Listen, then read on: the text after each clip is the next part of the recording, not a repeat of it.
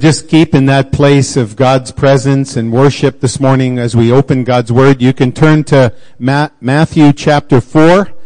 One of the things we're going to do this morning is take a little quick tour through the Sermon on the Mount. So you go ahead and get ready for that. If you need a Bible, there's some at the back. Just lift your hand and an usher will bring you a Bible. I hope that you've enjoyed the season we just finished in the Psalms. We had a great Pentecost service last week. You're all filled with the Spirit. Y'all filled with the Spirit? All right. Well, that's perfect preparation for what we're embarking on today. We're going to have a journey of kingdom love. And that is one of the things that is most important to Jesus in all of what he talked about, in all of what he did, was the kingdom of God, the kingdom of heaven. Super high priority for him. And why are we tackling this now? Well, first of all, we've been really led by the Lord in moving into this series.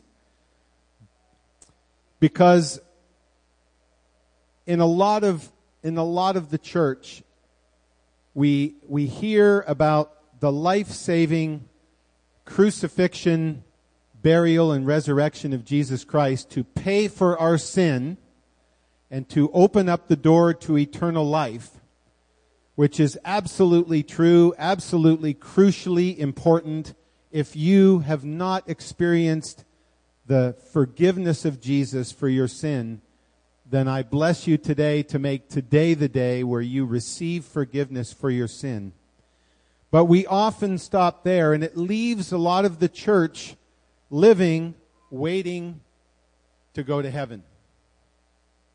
And in reality, what Jesus did for us is so much bigger than that, because he opened up an entire kingdom where he is the king and where his rule on the earth is beginning to take place and will be fully manifested when he returns. And the kingdom means that there is eternal life now. Not fully, but it is available to us now. And so we miss the fact that we serve a king and that he has a kingdom and that it has parameters around it and that it is powerful and awesome and it is changing the world. And it is, right now, it is subversive. And so we often miss it. So what we're going to do in this series is really get ourselves tuned in to what Jesus is saying about the kingdom and what that means for us as those that are following him. Now, how can I give you an analogy? Let me give you an analogy of the kingdom. There was once a ruling dynasty in basketball, but a small team of humble, unknown players from nowhere came and subversively brought in a new playbook that changed the order of basketball forever. Ladies and gentlemen, the Toronto Raptors. Yes, we the North. We the North. Now that is a small example of what we've got coming when the King comes back. That's what we've got coming. We are going to be celebrating the glory of the returning King in his victory. So, Jesus launched this whole thing on a small hill in Galilee, on the north end of the lake, the Sea of Galilee. You got that next slide there. And he launched his kingdom from there in what is known as the Sermon on the Mount. And in the Sermon on the Mount, Jesus has just come from the desert where he was tempted by Satan, and he defeated Satan in hand-to-hand combat, and he was filled with the Holy Spirit. And he came, and that's where we go to Matthew chapter 4, verse 17. And I'm just going to skip through the Sermon on the Mount, the 8 times in the Sermon on the Mount where Jesus talks about the kingdom. And he says in Matthew 4, verse 17, "From that time on, Jesus began to preach, 'Repent, for the kingdom of heaven has come near.' 2 verses down, he says, "Come follow me, and I will send you to fish for people." So repent, follow me, get ready. And then in verse 23 of chapter 4, he says that he went through Galilee, teaching in their synagogues, proclaiming the good news of the kingdom, and healing every disease and sickness among the people. He's declaring that he's full of power to heal and to set people free. And in Matthew 5, he says, "Blessed are the poor in spirit, for theirs is the kingdom of heaven." And there he's saying even the spiritual zeros, even the poor in spirit, all are welcome.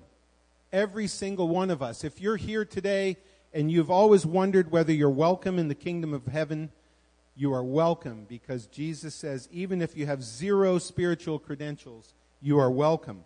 In chapter 5, verse 10, he says, "Blessed are those who are persecuted because of righteousness, for theirs is the kingdom of heaven." And again, he's saying, all are welcome, but prepare yourself for it to be difficult, to be persecuted. In Matthew 5:20, he then goes on to say, "For I tell you that unless your righteousness surpasses that of the Pharisees and the teachers of the law, you will certainly not enter the kingdom." And he's saying, you can't get in the kingdom with religion. You can't get in the kingdom by your performance. You can only get in the kingdom by my righteousness, what I have done for you. And so he's making it clear that we have to have him. And then in Matthew 6:9, he says, "Now, this then is how you should pray. Our Father in heaven, hallowed be your name. Your kingdom come, your will be done on earth as it is in heaven." So we are to pray hard. And in verse 33 of chapter 6, he says, "But seek first his kingdom and his righteousness, and all the things you need will be added unto you." That's a major league promise right there. That is a major league promise. But that's what he's saying. Everything you need will be given to you if you seek first the kingdom. And then finally, in chapter 7, he says, "Not everyone who says to me, 'Lord, Lord,' will enter the kingdom of heaven, but only the one who does the will of my Father who is in heaven." And he's saying, look, don't just play, you got to obey. Don't just play, you got to obey. And this is the introduction to the kingdom. This should be a good summary for us who went through the Sermon on the Hill a few months back. And if you weren't here, then you know that's how Jesus launched his kingdom. That's how he kicked the whole thing off. And we have this promise coming back. Now, this kingdom journey that we're starting, it builds on a journey we did almost 2 years ago called Neighbor Love. In that series, we learned that Jesus told us that loving your neighbor as yourself was equally important to loving God. In fact, he goes on to say, and the Bible goes on to say, if you can't love the people you can see, there's no way you can love someone you can't see. And so Paul would say, loving your neighbor is the fulfillment of the law. So that basically ratchets that commandment up to the very top of the list. And we embarked on that for the last 2 years. We've been on that journey to learn to love our neighbors in greater ways. And that has changed our congregation. It's changed my heart. I trust it's changed your heart. Well, Jesus is inviting us now into more. This is the way he likes to work. Okay, you got that? Okay, let's give you some more. And he's inviting us into more in kingdom love. And it's in this command that he gave the night before he died. "A new command I give you, love one another, not as you love yourself, but as I have loved you." So Jesus is raising the bar now. So you must love one another as I have loved you. By this, everyone will know that you are my disciples if you love one another. Love changes everything. We got a real king. We got a real kingdom. We got a call to kingdom love, which is to love like Jesus did. And we have a call on our lives together. And whenever we talk about moving out as a church, it's a bit scary. There's the unknown. When you get to the edge of the kingdom and you're trying to take new territory for the king, it can get a little scary. But that is what Jesus is calling us into, that adventure. And he's calling calling us into it as his disciples, as his children. So this is really important. I really want this to stick. Bringing the kingdom love and the love of Jesus to others is not only what he's asking us to do, which is exactly what it is, but it's more than that. It's who we have become in him. Because in Christ, our identity is the same between us and the Father as it is between Jesus and the Father. So for those of us who have been baptized and walked out into a love relationship with Jesus, the heavens open at that moment and says, you are my dearly loved son or my dearly loved daughter, whom I love, with whom I'm well pleased. Our identity has become Christ. He is our identity, and it is he who sets us in that place with the Father. Now, we've had a small group of people who've been out there practicing kingdom love over the past 3 months, and I want to invite Ray Kubik, who's been one of those members of our team, to share what this journey as a child of the light has done in his life. Thank you, Church. It's really reordered my whole life. It's made it more outward focused than inward focused. It's really energized my prayer life, my time with those that I spend around with other people. And reordered, I mean by Monday nights I used to play badminton with Bruce, actually, and I forsook that and now meet with a young group of alcohol and drug rehab ministry down in Newport, Kentucky called Reset, and building relationship and discipling with them. And then on Thursday nights we had our small group, and that was the night that Dennis chose to have his disciple-making movement training, and I decided to attend it rather than going to our small group. And, of course, there's been other days and nights that I've reordered that I probably would have done something else if it wasn't for this training. I think the biggest thing also is just my prayer life, my list of people that I pray for. And I don't pray for things. I just pray that the Lord will draw them to Him, is what I pray for. And I'm looking expectantly to the day that they'll give their lives to Christ. And hopefully I could plant seeds with my relationship with them along the way. I'm looking for people of peace. I haven't done that. You know, Jesus gave us very clear instruction in the New Testament of what to do. In Luke 10, he asks us to go out 2 by 2 and look for people of peace. And so I'm constantly looking for those people that are open to the Scripture and spiritually minded. I'm looking for spiritual conversations that I could have with people that when I'm reading the Word in the morning, I can share in a practical way with those around me. So a number of things that I've been a Christian now for 30 years that God has just opened my eyes to, and it's all through His Word, through the training, through the accountability of the group that we meet with on a regular basis. The other thing I just want to point out is this is not a Lone Ranger ministry. When the Lord said to go out 2 by 2, I go out with Mike Cameron, and every time we go out, we always say, you know, how much more powerful it is to go out with another brother in Christ rather than on your own. You're just more bolder. You can just speak the word more powerfully to those around you.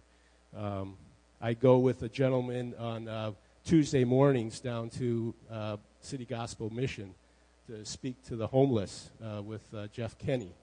And he was doing it by himself, and I just asked if I could join with him. And every time we go down there, we drive down together, talk on the way down, talk on the way back, and he just says, you know, how much more beneficial it's been by doing it with two people. So just a few things that over the last just 2 to 3 months that have happened in my life, and I encourage you all to, hopefully this is an encouragement to some of you here today. So thank you. Oh, one last thing in that worship song, what really struck me was the last line that says, lead me in your love to those around me. Amen. Thank you, Ray. Great encouragement. So this is, in addition to everything else, challenging and whatever, it's fun. And it will change our relationship with Jesus. It will make us more intimate and more aware of just what a privilege it is we have to be his ambassadors. So here's the menu for the journey that we're going to take for the next 10 Sundays. We're going to just do two things. Each Sunday, we're going to look at one parable of the kingdom, and we're going to look at a practical tool for us to use going forward. And so hopefully you'll be able to pick these tools up, and they'll be a blessing to you. And also, in that list of parables, there's going to be 10 of them. Feel free to read through those. They are absolutely amazing. Read through those. But we're going to dive in now to the parable of the sower in Mark chapter 4. So if you want to turn from Matthew 7, where you were last, let's go over to Mark chapter 4. And we're going to do the first parable in our series in today's text. So I'm just going to read it out loud. You can follow along and make a few comments as we go. Again, Jesus began to teach by the lake. The crowd that gathered around him was so large that he got into a boat and sat in it out on the lake, while all the people were along the shore at the water's edge. He taught them many things by parables, and in his teaching said, "Listen, a farmer went out to sow his seed. As he was scattering the seed, some fell along the path, and the birds came and ate it up. Some fell on rocky places where it did not have much soil. It sprang up quickly because the soil was shallow. But when the sun came up, the plants were scorched, and they withered because they had no root. Other seed fell among thorns, which grew up and choked the plants so that they did not bear grain. Still other seed fell on good soil. It came up, grew, and produced a crop, some multiplying 30, some 60, and some 100 times." Then Jesus said, "Whoever has ears to hear, let them hear." Father, we ask that your word would open our hearts, that you would fill us today, Father, with your presence, with your Spirit. We ask in Jesus' name. Amen. So the parable starts with listen, and that's a pretty important sign. It's the Hebrew word Shema, which is the prayer the Jews would say 3 times a day. So in their language, Jesus would start his parable with Shema, which would wake him up. And then that last line, "Whoever has ears to hear, let him hear," that was a turn of phrase that many of the prophets used. So they knew that there was a prophet among them. They knew that this was substantive teaching they needed to pay attention to. And what that last line means is whoever has a heart to open up to what I'm saying is gonna get something. It's really a heart test. This whole parable is a test of the heart. And it's really interesting that as soon as that is done, we read this in verse 10.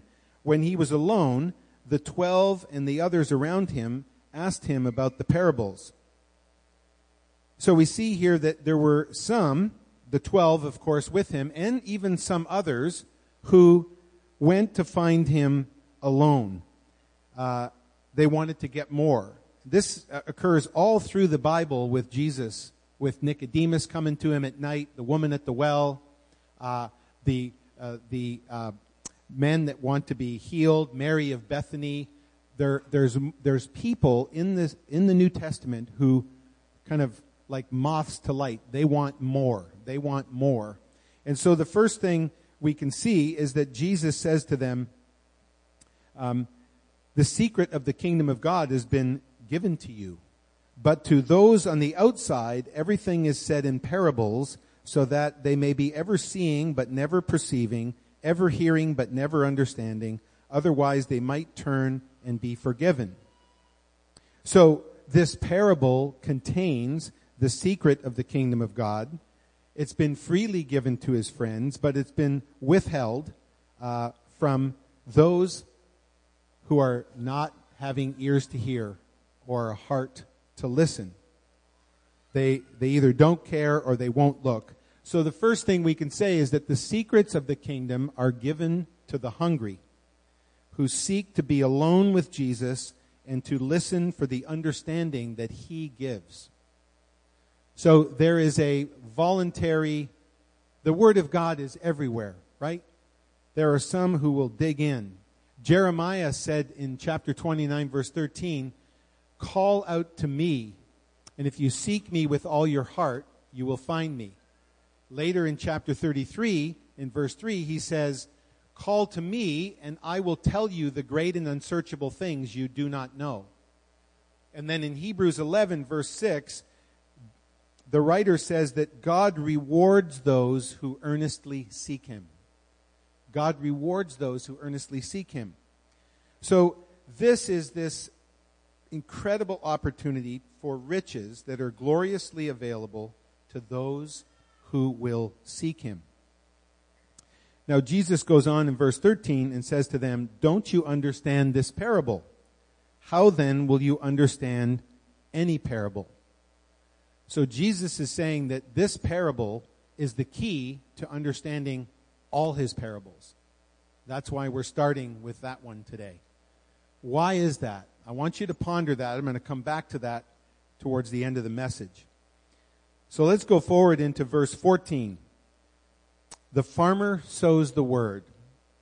And here it appears that the farmer might be Jesus. He doesn't actually say. I think by the time we're done, he never actually clearly articulates that, except to say that it's anyone who's sharing the Word of God. Anyone who shares the Word of God is a farmer in the kingdom. That can be when you're teaching your child. That can be when you're teaching a Sunday school class. It can be your Bible studies and your small groups. And God is, his heart is for us to sow this word liberally. The word is perfect. The message of Scripture, the gospel, the good news of the kingdom, the things that Jesus announced, these are pure and powerful things. And God has an endless supply of them. And he's not saying, I want you to go to the field and inspect it and put the seed where the good soil is. He's saying, I want you to scatter the seed everywhere. This is his heart. He desires that none would perish. So he's throwing seed liberally everywhere.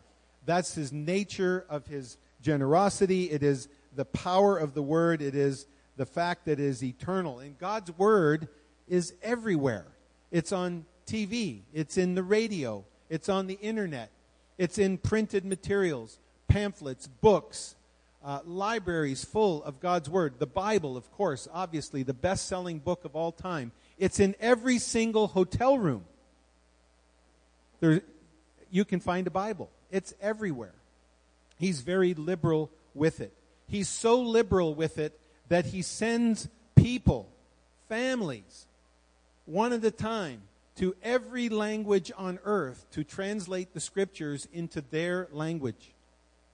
He spends lives of disciples who follow him. He spends their entire life to translate the word for a group of people. His word is powerful, perfect, and he wants to release it liberally over all of humankind. And so let's be those farmers. Let's be those farmers that are liberal with the word wherever we go. As Ray was saying, whatever you learn in the morning, reading God's word, Share it with somebody that day. During this journey, we're going to be encouraging our children to just share their Bible study lesson that they get here with one other person during the week.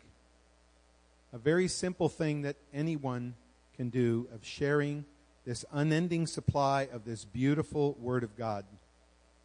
All right, so now Jesus is going to reveal the secret of the soils. And this whole story reminds us of Isaiah 5, where God planted a vineyard and wanted good soil and a big harvest. And this is the desire of any farmer. I know some of you who plant your gardens. You want good soil. I know you pay a lot of attention to what your garden looks like at home. I know that if it's hard, you're going to till it up. I know that if it's rocky, you're going to remove the rocks. I know that if there are thorns, you're going to pull the thorns. There are some fanatical farmers who even taste their soil, which I hope they do before the manure application. But they do. They want good soil because they want beautiful flowers. They want a harvest. So Jesus reveals the secret of the soils in verse 15. Some people are like seed along the path where the word is sown. As soon as they hear it, Satan comes and takes away the word that was sown in them. And this first type we may call the hard heart. The word bounces off them like the hard-packed path, and Satan is actually swooping in and stealing the message. You know, that's the prayer I pray up in the prayer tower every Sunday morning before services. I pray that Satan will be bound from stealing seed in this place today. But that's what happens. And there are so many examples. I mean, we have friends who are in a marriage struggle, but they won't look at the Bible to see what God says about marriage. I was reading about a pastor who sent a sermon to his grandmother who was yet to know Christ, yet to come to salvation. And he said one of his best messages ever. It was about Noah. It was about Noah's faith. It was about Noah trusting God. And she writes back to him, "Thank you for sending that message. You're becoming a really good speaker. And by the way, when you got to the part where Noah was 500 years old, I totally can't believe that anybody could live that long. But anyway, keep going." So she totally missed the whole thrust of the message because Noah was an age she couldn't possibly imagine to be true. And Satan took the seed. Another couple in serious financial woes, but they won't look at the word to see how it might help them change their financial habits. Hard-packed soil, the hard heart. Then he reveals the secret of the second soil in verse 16. Others, like seed sown on rocky places, hear the word and at once receive it with joy. But since they have no root, they last only a short time. When trouble or persecution comes because of the word, they quickly fall away. The second type we may call the rocky heart. And this is those that initially respond to the gospel with great excitement and joy. And then when trouble comes or difficulty comes, they fall away. They look like sold-out Christians, and you just wonder what in the world happened. And by the way, as you read this parable, you'll begin to see that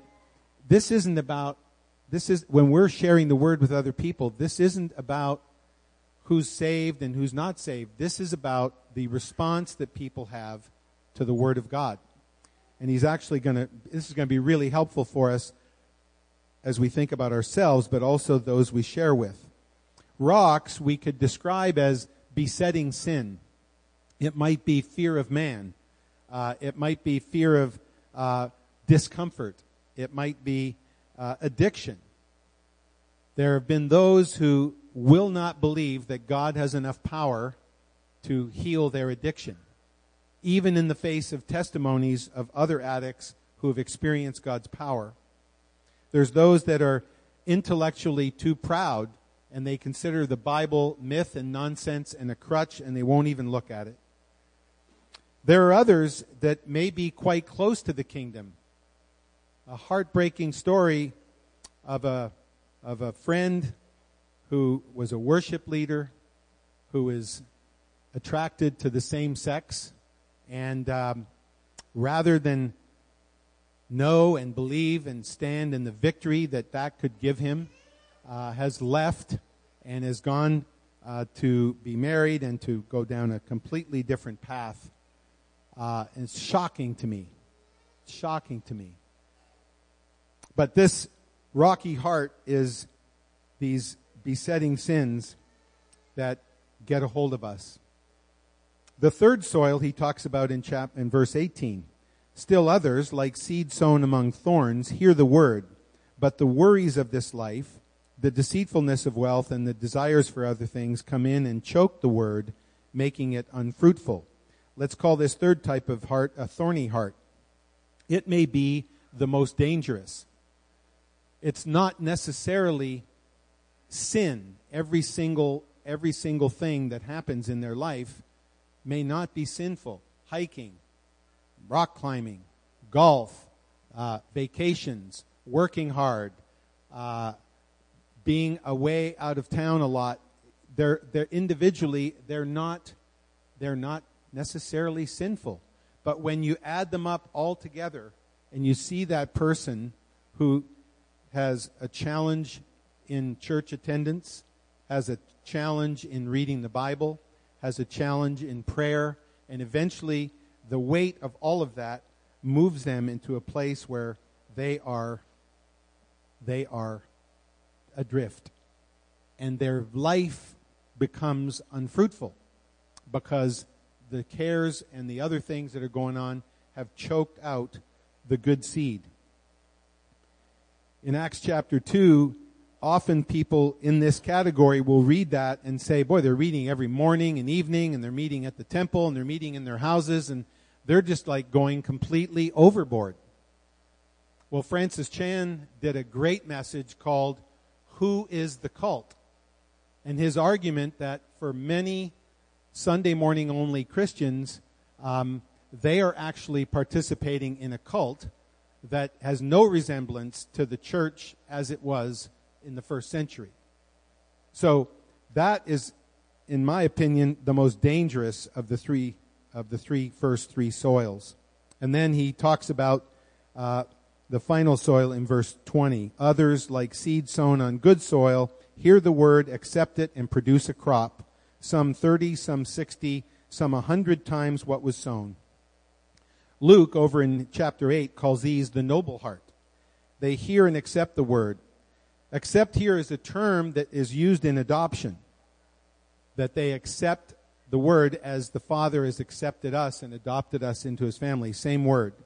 It reminds us of Isaac, who got a hundredfold harvest in Genesis chapter 26. Now, we're not supposed to compare to each other. That's not the point of the parable. All three of these outcomes, 30, 60, 100, they're all fruitful, they're all a blessing, and they are all where we are experiencing the bread of life, the water of life, and God is multiplying in our lives the things that he has set us apart to do. And that brings us back to verse 13, which is, why is this parable the key to all the parables? And I would say this parable is the key because here Jesus is revealing the way people respond to God's word whenever it is sown. So it helps us recognize that it's not about us. Yes, we may be able to get a little better at sharing our testimonies, a little better at sharing what we learned in the Bible that day, a little better at expressing the gospel, but what he's saying is, no, I'm actually showing you how people are going to respond to when you go out and preach the word. Jesus is revealing three things here. He's revealing, first of all, his beautiful heart. He's revealing his heart of generosity, his heart to sow the seed abundantly, his heart to call his disciples to follow him, to sow the seed. He has got this beautiful heart to win the whole world. That is his goal. He doesn't want any to perish. He also reveals our own messy hearts. our own messy hearts. We can read this parable and we can begin to say, Lord, where in my life am I hard-hearted? Lord, where in my life are there rocks that needed to be removed from the garden of my heart? Lord, in what aspect of my life are there thorny plants that are crowding out the garden of my heart? And he's inviting us to repent of those things.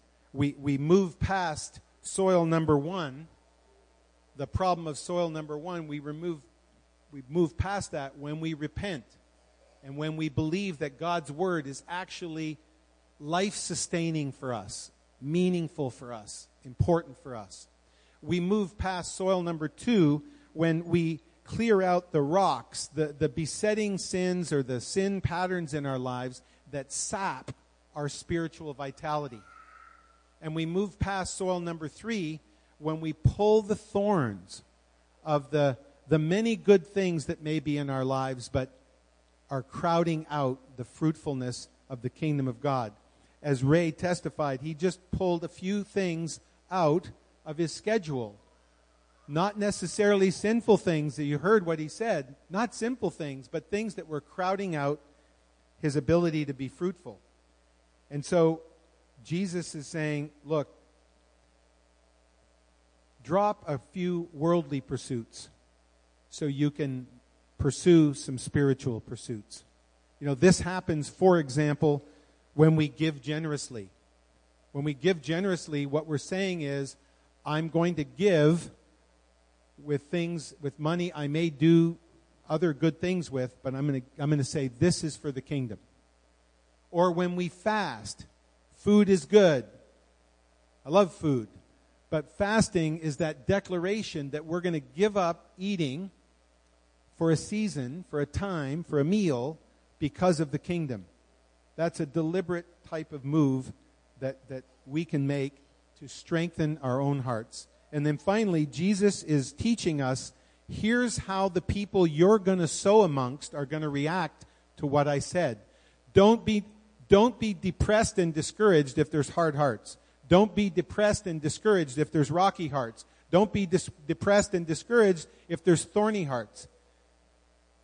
I will come and there will be fruitfulness in what you do. So he's teaching us to be skilled ambassadors, and he's teaching us to not take it personally and leave the results up to him, because he's teaching us about human nature. And so Paul would say that we are ambassadors. And he said it this way in 2 Corinthians 5. Therefore, if anyone is in Christ, the new creation has come. God has adopted you. You're part of the family. You're a son. You're a daughter. There's nothing more you can do to please God but to be fully identified in Christ. That's all you need. The old is gone. The new is here. All this is from God, not from our doing, but he reconciled himself to us through Christ and gave us the ministry of reconciliation. That God wants to reconcile the world to himself in Christ, not counting people's sins against them, and he has committed to us the message of reconciliation. We are therefore Christ's ambassadors, as though God were making his appeal through us. We implore you on Christ's behalf, be reconciled to God. Be reconciled to God. That is the privilege we have in bringing kingdom love to others. So this morning, as we respond to the word, I'm going to have the worship team come up, and we're going to have a closing song. We're going to have some prayer teams. We're going to have a time of ministry where, if anything in this message has brought you to a place where you need prayer, to be encouraged, whatever you might need, then we'll have prayer teams on the sides. And one or two of these things is going to be key for you. First of all, let's start with expectation. Let's expect that when we seek and try to be alone with Jesus, he's going to meet us there. Let's learn to worship. Worship is where we just rest in our identity. Commune with God. Come to the worship night Wednesday night and just commune with God. Repent. Do a tilling or a removing of rocks or thorns in your heart this week by confessing and turning from that. receive the Holy Spirit's power, the heart of Jesus himself. He wants to give us his heart. Pray. Ask for the 5 people closest to you who don't know Christ. Write their names down and start praying for them. And also pray for your neighbors. And in community, let's do this in community. We're not lone rangers. Our small groups, our best friends, whatever can become our team as we move out to respond to the message of the sower. Amen? 2 tools for this week. One is the prayer covenant tool. This tool is ideal for the caring and tending of your own heart. You pray through these 10 lines in this prayer, and God will meet you, especially the 6th line, be Lord of my life today in new ways, change me any way you want. That prayer is a dangerous prayer, but God answers that prayer. Make us the kind of ambassadors you want. And use me, the next to last line, use me today for your glory as a witness to your kingdom. This is the privilege we have to call on the living Christ. Put a sticky note on there and write the names of the 5 people closest to you. Find one other person to pray this prayer together. Don't do it alone. Pray it together. Involve someone else in that and pray for each other's 5. And watch what God does in terms of opening doors. And lastly, pray for our neighbors. And there is a website called blesseveryhome.com. You go on the website. It's super simple. You're registered to be a light for Christ. You put in your address. You put in the name of your church and the address here. And then every morning, Monday through Friday, you'll get an email that will have you praying for 5 of your neighbors along with a suggested prayer. So you pray for your neighbors, read through the suggested prayer, put it in your own words, and begin praying for your neighbors, and you'll be amazed at how God begins to open your heart for your neighbors. So, Father, we thank you for the privilege of opening your word. We thank you, Father, for the privilege of prayer. Lord, this week as we take our first steps into the depths of your kingdom love, Lord, open our hearts for prayer. Deepen our prayer lives. Lord, as we worship Wednesday night, Lord, meet with us. Reinforce, Lord, our identity in you. Lord, our desire is to have your heart. Our desire, Father, is to see your Son receive the full reward of his suffering. We pray these things in Jesus' name. Amen.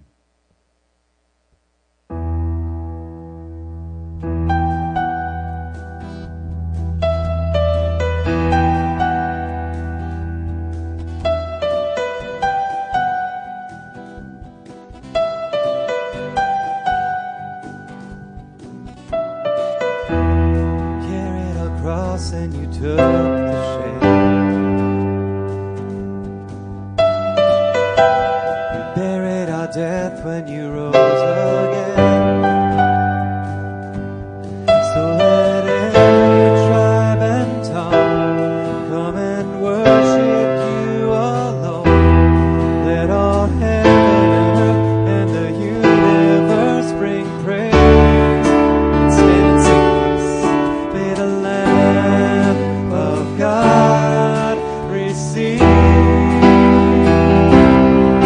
the reward of his Son.